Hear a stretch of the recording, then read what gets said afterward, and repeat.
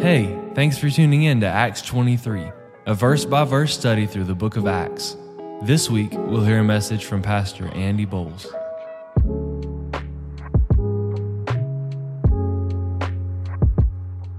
If we look at this passage of Scripture holistically, as we pick up at verse 43 and read down to verse 52, we see that if the first part of it is sending out, we see that if we're going to send out and if we're really going to make a difference in the world, then we need to be the kind of church, the kind of Christian, the kind of people who are going to out-send the opposition. We're going to out-send the opposition. Sometimes people will come to me and ask me, how come Alabama is so dominant in football? Yeah. And I'm just like, well, we're just that good, you know?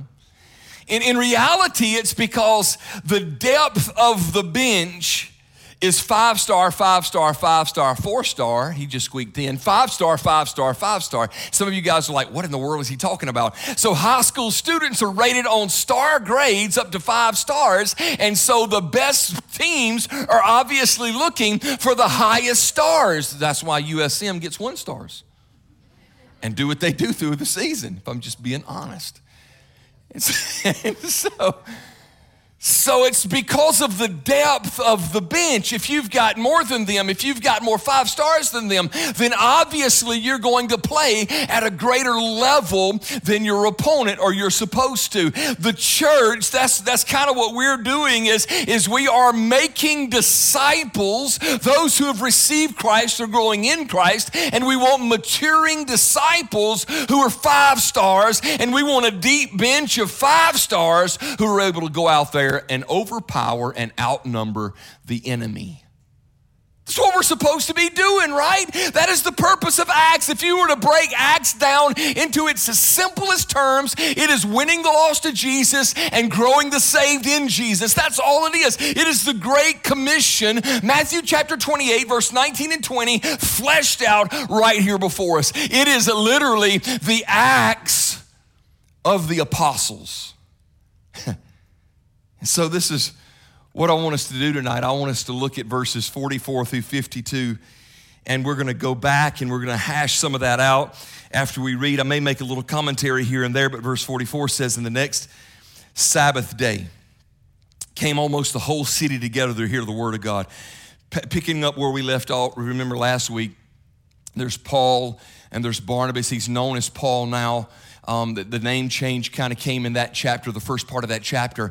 But remember, there was a guy who was attempting to rob away the faith of a certain person earlier on in that chapter. And Paul rebuked him, and then he preached the good news of the gospel through a history lesson to the Jews that would connect them back to their roots, leading them hopefully by faith to the fruit of the roots of their history, which was all the way back to Abraham and now fulfilled in Jesus. And so he's preaching the gospel, and amazing things are happening, and miraculous things are taking place, and people are becoming more aware of that, and now they're trying to figure out what is all this about. And so the very next Sabbath day, they knew that Paul and Barnabas was still in town in Antioch, and they wanted to hear more about what was going on. And so it was kind of like one of those things that when I look through the book of Acts and I see that there were times to where there were people who were drawn to the moment. It was almost like after school, whenever there was attention given to a specific thing, kind of like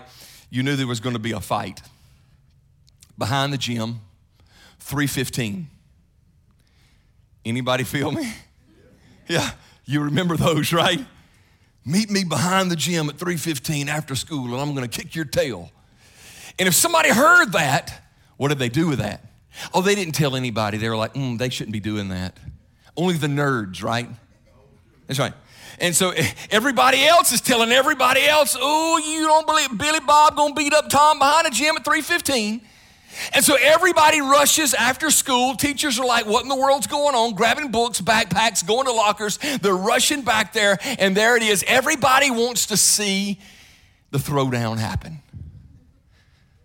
Well, there's a lot of throwdown that's happening. It's gathering the attention. Verse 44 says that almost the whole city came together to hear the word of God. Verse 45, but when the Jews saw the multitudes, this is where the throwdown happens, right? They were filled with envy. Envy is a horrible thing. And spake against those things which were spoken by Paul. Remember, we'll know him as Paul, no longer Saul from this point on.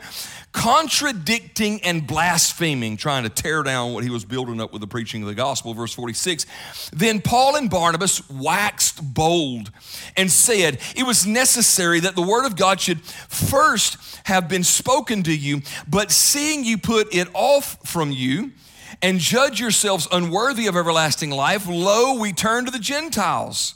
Remember, that's the two different groups in a Jew's mind. It's either us or them. It's either Jew or Gentile. It's no in between.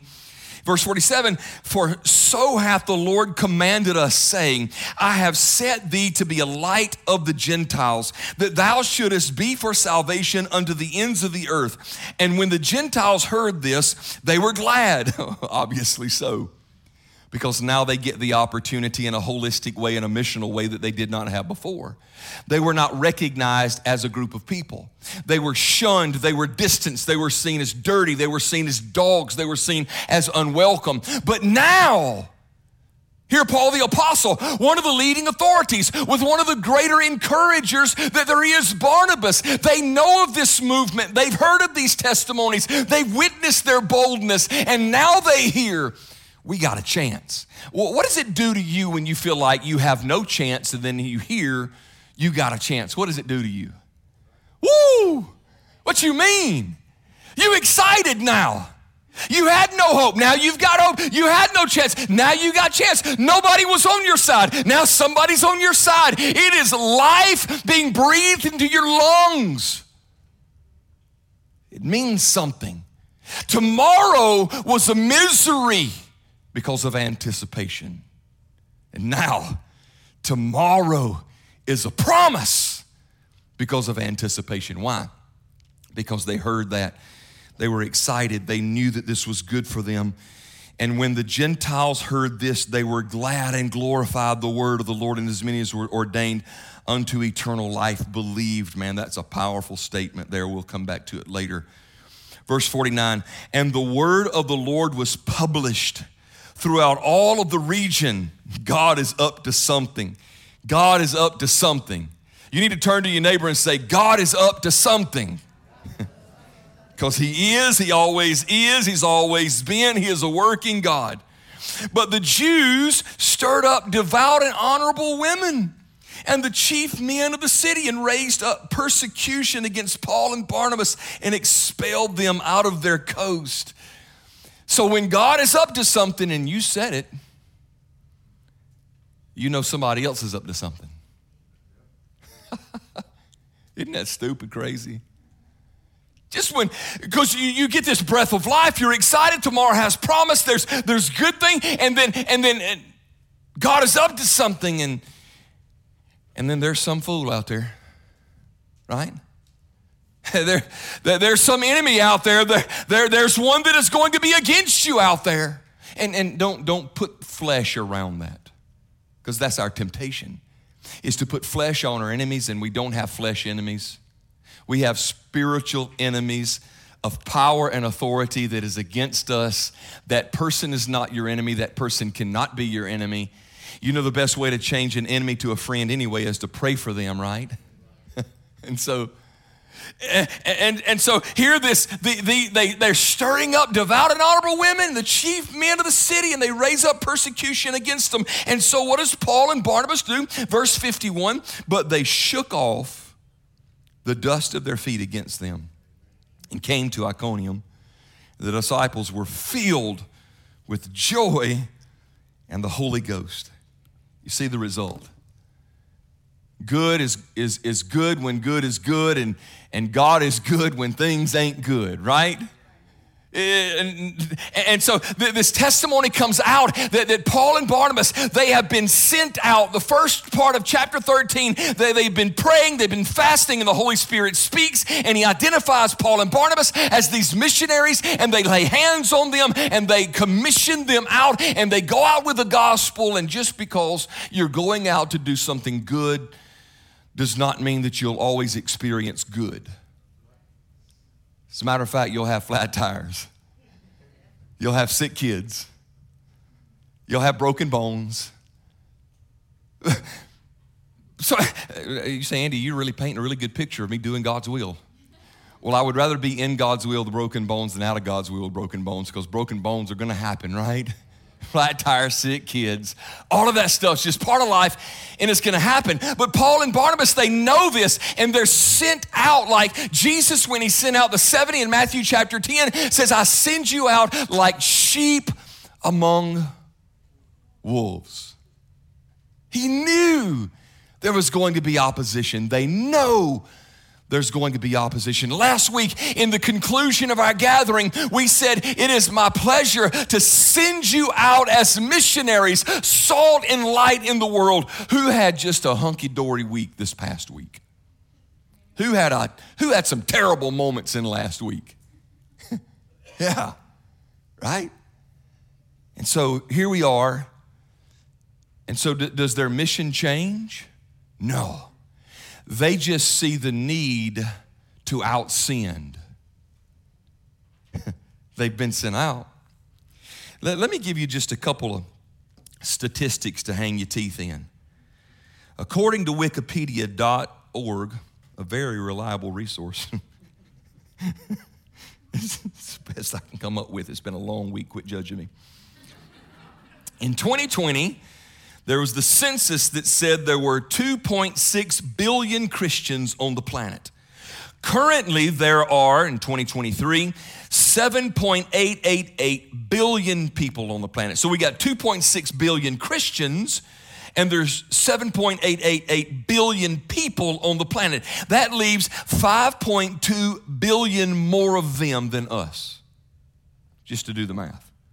Paul and Barnabas were doing their part in Antioch, and this was around 47 or 48 AD. By the way, that's 35 years since Acts chapter 1. Sometimes we'll turn a page in the book of Acts and we'll turn a decade. Remember that, okay? Around AD 200, the established or the estimated world population was around 200 million.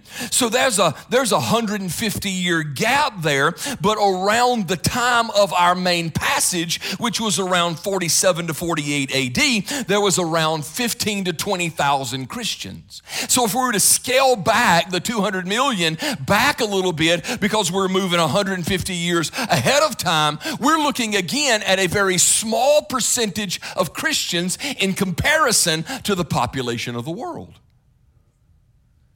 Now, I'm just going to speak very plainly to you guys. Will y'all allow me to do that? If by a U.S. census 3 years ago, there is a figure of 2.6 billion Christians on the planet, that includes people who just self-identify as a Christian. Meaning that if they were asked, are you spiritual? Do you have a religious affiliation? They're going to check Christianity. It may be because they're not Muslim. It may be because they're not Hindu. It may be because they're not atheist and there's really no other option for them, and they just simply check a box. I just mentioned earlier to somebody that everything that is in a carport is not a car. Everything that calls itself a Christian is not a Christian, right? And so if we're honest about this figure of 2.6 billion Christians on the planet in 2020, we know that there are some who are probably checking boxes and their heart has not been converted. So that number obviously would dwindle down from the 5.2 billion left, or the 7.888 billion on the planet, right? And so there's the obvious need for us to send out so that we might out-send. Did you know that the church has preachers and representatives of the gospel? You, as a follower of Jesus, are a representative of the gospel. Wherever you are a missionary. Anytime we have the idea of membership with Embrace, I always make it a point to say we're not members, but we're missionaries. Other churches may have membership. And this is my thought on this. You can go to Sam's Club and you can get a card and you can become a member and you can buy what you want and leave what you don't like a consumer. But we're not that kind of church. We're not a consumer-driven church. You are a missionary. Everything in that book you're required to live by. When you fail, there's grace and there's mercy. And then we say, get back up and go again. Because that's what we're supposed to do. We don't take that lightly. We take that very seriously. So we are to with this truth. Andy, how do you out-sin the world? Well, one thing is we should have more babies.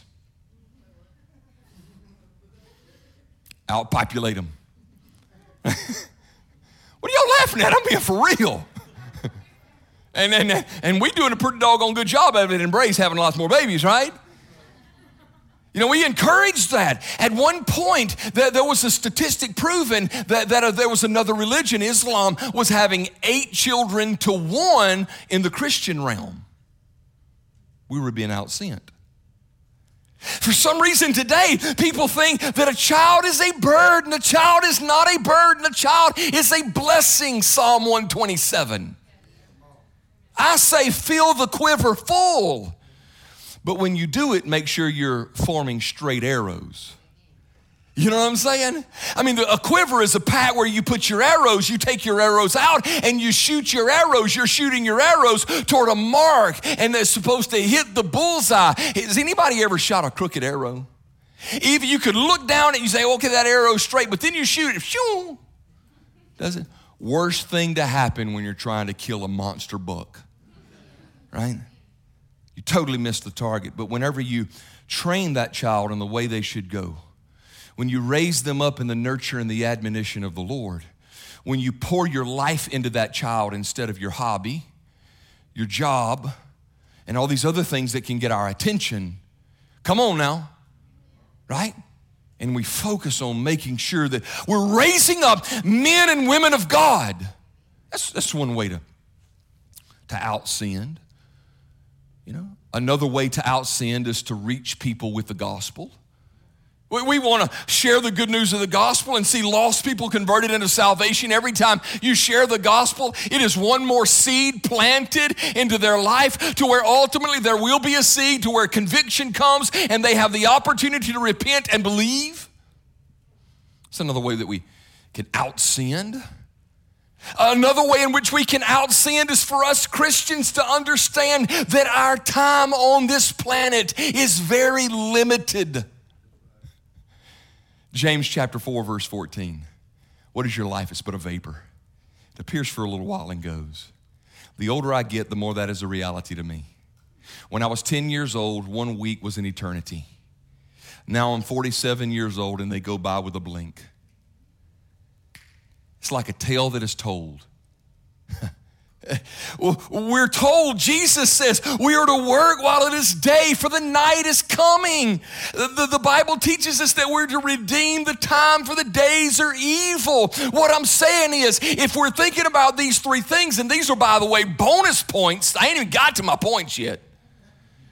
Let's have more babies than they do. Woo, glory. Number 2, let's win the lost to Jesus. Number 3, Christians, get off your butt and get to work, right? And that's what we're talking about. And that's the simple things that go from Genesis to Revelation, obviously for us, all of them commanded to us. But if we were just to take strictly this passage, keep within the perimeter of this passage, see that what did the New Testament, the Christian, do to flip the script and out-sin the world? Well, the first thing they did is they got bold. They got bold. Let me ask you this question. Do you have trouble with boldness? Now, I'm not talking about a personality to where you're more introverted, you're soft-spoken. Listen, some of the most bold people I've ever met have been introverted and soft-spoken. Sometimes we equate boldness with being loud. Sometimes we equate boldness with being obnoxious. That's not what boldness is. Boldness is confident assurance, because you are propelled by more than fact, truth that is the foundation for you, that is setting you free and everybody else you share it with. Boldness. I like what happens here. Go back to verse 44. It says, and the next Sabbath day, they knew they were going to be there. They weren't afraid. They weren't timid. Came all the seated together to hear the word of God. They knew they were going to do that. And when the Jews saw the multitude, they were filled with envy. This is your options. Envy or boldness. They spoke against the things which were spoken by Paul. You got boldness or you got slander. Contradicting. You can be contradicting or you can be bold. Blaspheming or you can be bold. Verse 46, then Paul and Barnabas, I love the way this is put. Some of you guys may say, Andy, I just can't read the King James Version of the Bible. I ain't hating on nobody. You know, read the translation you feel moved by and feel like the Holy Spirit speaking to you through. But man, I just like this old language. Paul and Barnabas waxed bold. It has the idea that they were in one form in one moment. And because of heat, oh man, woo, you better get this. Because of some heat, the wax melted and turned into another form. They're in one form. Now, it's not weakness, the first form, by the way, but I can only imagine the boldness that they now experience. There was heat through persecution and through judgment and through the Jews just doing the Jews thing that was against Christianity, and it was a heat to Paul and Barnabas. But instead of allowing it to let them melt and not be formed, it melted and then it reformed. A change. Makeup. Paul and Barnabas, they waxed bold and said, it is necessary that the word of God should first have been spoken unto you. Speaking to Jews, you had your chance. Does that mean that Jews before that didn't give their life to Christ and was saved? Of course not. We've got two guys right here who are preaching it. It's Paul and Barnabas. They're Jews. But he says that it first be spoken to you because the gospel came first to the Jew. But seeing you put it all from you, you judge yourselves unworthy of everlasting life. Lo, we turn to the Gentiles. You see, what happened was the Jews were so hung up on the law that they couldn't see grace. You and I know people like that every single day. People who are more worried about the to-do list than the relationship. More people who would swallow a camel and choke to death on a gnat, Jesus said. People who are assuming that it's some form of the law plus Jesus equals salvation. Most of the letters Paul writes, by the way, he is refuting that erroneous heretical doctrine. See, that's not true. It's not this plus Jesus equals salvation, because what you're literally doing when you say this plus Jesus equals salvation is that somebody gave you a Rolex watch that was worth $10,000. And you, in response to that, gave them a dime and said, thank you so much, let me help you pay for it. You can't keep the law thinking you're adding to your salvation. It's Christ alone, grace alone, or it's nothing at all. That's the only way. That's the only way. The Jews wanted it both ways. They couldn't get away from that. They had this innate thing inside of every human being that says, I need to do my part. You don't do your part to get saved, but after you get saved, then you can serve all you want. And it's not serving for salvation, it's serving because of salvation. And so why was Paul and Barnabas able to get bold there? Because they done lived that life. They done lived it. They got the t-shirt. They know what it's about. Paul says, look in Philippians chapter 3, he says, I will show you all my credentials. And do you know what I think about them on this side of my salvation in my relationship with Jesus? It looks like a pile of mess, manure. That's what he said, pile of dung. Again, I love King James Version of the Bible. So how do we out sin as Christians in the church, flip the script to the world as we get bold? Andy, how can How can I get bold? I'm very timid. I'm very fearful. I want to be more bold with my faith. I want to be more bold with my witness. I want to be more bold with my action. This is one verse out of thousands in the scripture. Joshua chapter 1, verse 9. God says to Joshua, did you know Joshua, he was a little bit timid. He's a little bit afraid. Have I not commanded you? Be strong and of good courage. Be not afraid, neither be thou dismayed. For the Lord thy God is with thee wherever you go. Reminds me of the story of that little boy who kept getting bullied at school and kept getting bullied at school and kept getting bullied at school. He was covering up from his dad. He didn't want his dad to see him getting bullied at school until one day he couldn't cover it up any longer. His dad began to notice. His dad began to take, he don't want to go to school. He's trying to leave school empty. He always has a stomach issue. He don't want to stay at school, and he traces it back.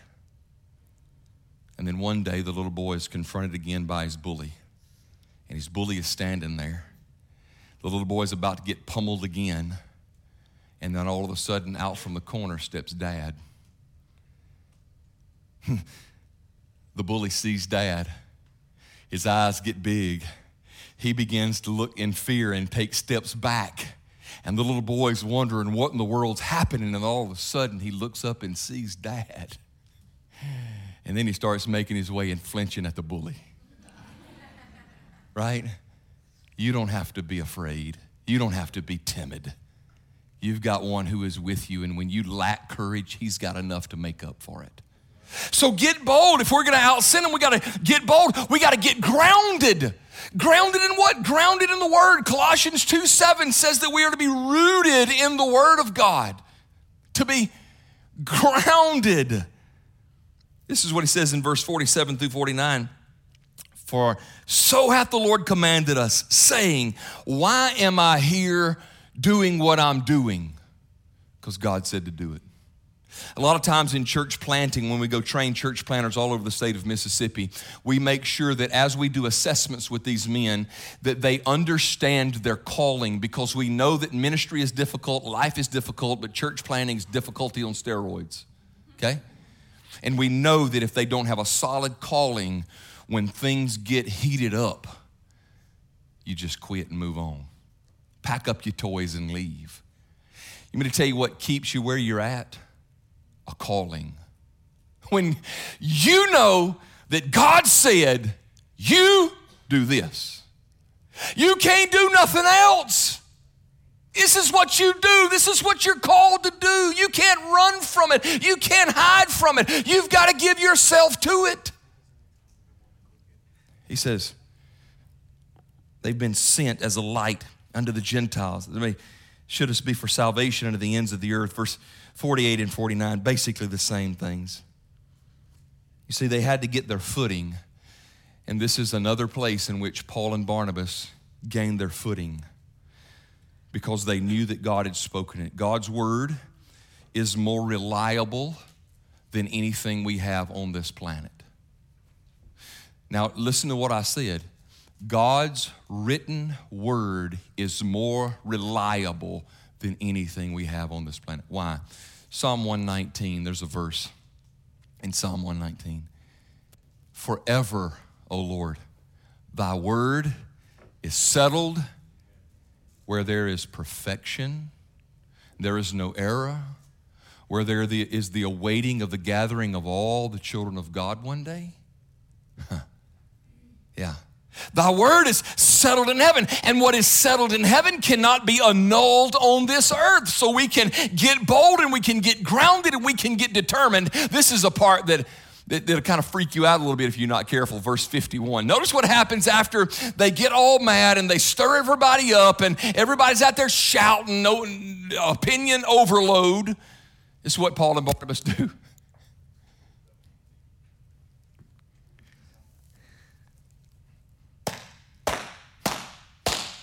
I didn't realize it was that dusty. And then they head the other way. Why? Well, I mean, it's a lesson in Matthew chapter 10, verse 14. Jesus told his disciples, and whosoever shall not receive you nor hear your words, when you depart out of that house or that city, shake the dust off of your feet. How many of you guys say that sounds mighty cruel to to do that. There's so many other things. Jesus talks about not casting pearl, something of great value, before swine, those who do not appreciate the value. And the gospel is a pearl. The gospel is a treasure that is found. Does that mean, Andy, that there's certain people that we just need to give up on? If Jesus uses this as an illustration, and I think he's using it as an illustration, Paul and Barnabas physically do this as a representation of obedience to Christ. And that's what we're getting determined of, is being obedient to Christ no matter the cost. This is one thing I do know. When they shook the dust off their feet, there would eventually be dust on somebody else's feet. Just because I've got to shake the dust off of my feet doesn't mean that there's not another missionary coming through that'll own that dust that came off of my feet. Just because, let me put it this way, just because I can't reach them doesn't mean you can't reach them. Just because you can't reach them doesn't mean I can't reach them. You see what I'm saying? And so getting determined means being obedient, even if it means I'm no longer going to enable that person with how they are abusing this relationship. I get determined. Let me tell you, your success is not defined by the statistics on your improvement or your effectiveness as the world sees it. Your success is dependent on your obedience to Christ. You see, our determination will do three things. It'll keep our focus, it'll filter our efforts, and it will finish the job. What did the New Testament church and Christians do to flip the script? They got bold. Are you getting bold? Got grounded. Are you getting grounded in the Word? Get determined. Are you determined to be obedient to the Word no matter the cost? Get filled up. That's the last thought. Get filled up. Verse 52, notice what happens. Out of all the emotional reactions, or just reactions, period, that they could have experienced here, this is what they experienced. And the disciples were filled with depression because people were mean to them and they talked bad to them. They hurt their feelings. No, that's not what it says. The disciples quenched the Holy Spirit because they got mad at God because God told them to do something and people were mean to them. No. You see, their response was, and the disciples were filled with the joy and the Holy Ghost. Let me ask you this. What do you want in the beginning of your day, throughout your day, at the end of the day? Man, I want to be full with joy.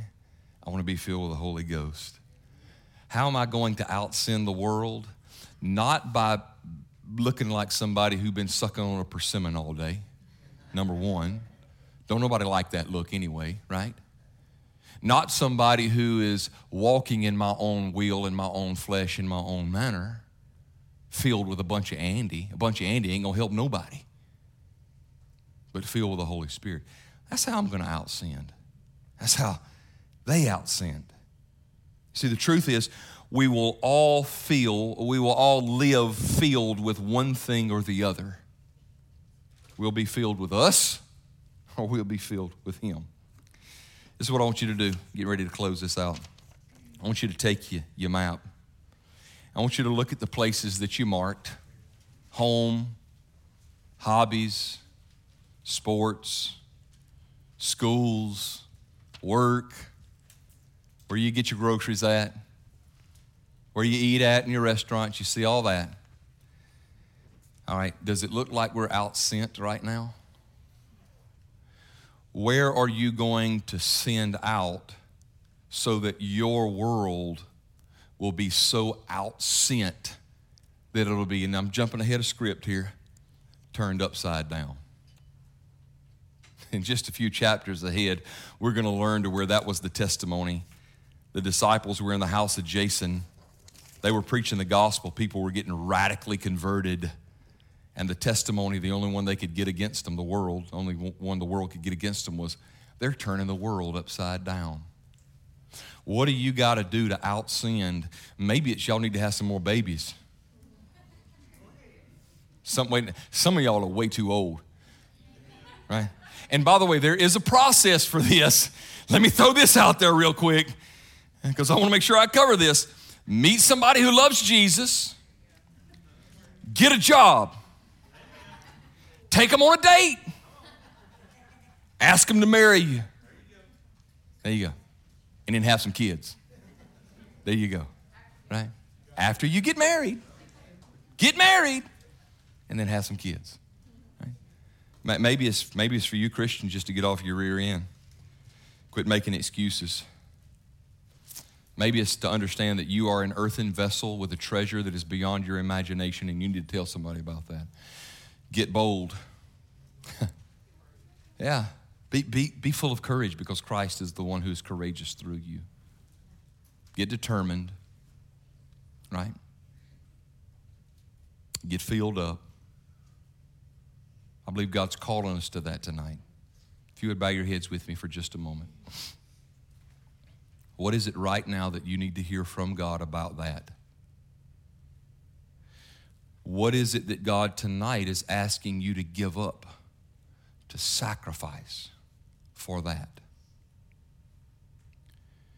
Don't forget, every time you hear the Bible preached, taught, read, anytime you're in a moment to where the Holy Spirit is gathering with His Christians, there is truth sung, there is truth preached, there is revelation that is experienced. But if worship is going to be complete, then there is sacrifice given. What are you going to sacrifice tonight so that you might out-sin the world in your world? Father, I trust you. I'm asking you to speak to us. Receive from us the sacrifices you both desire and are worthy of, and be glorified. In Jesus' name, amen.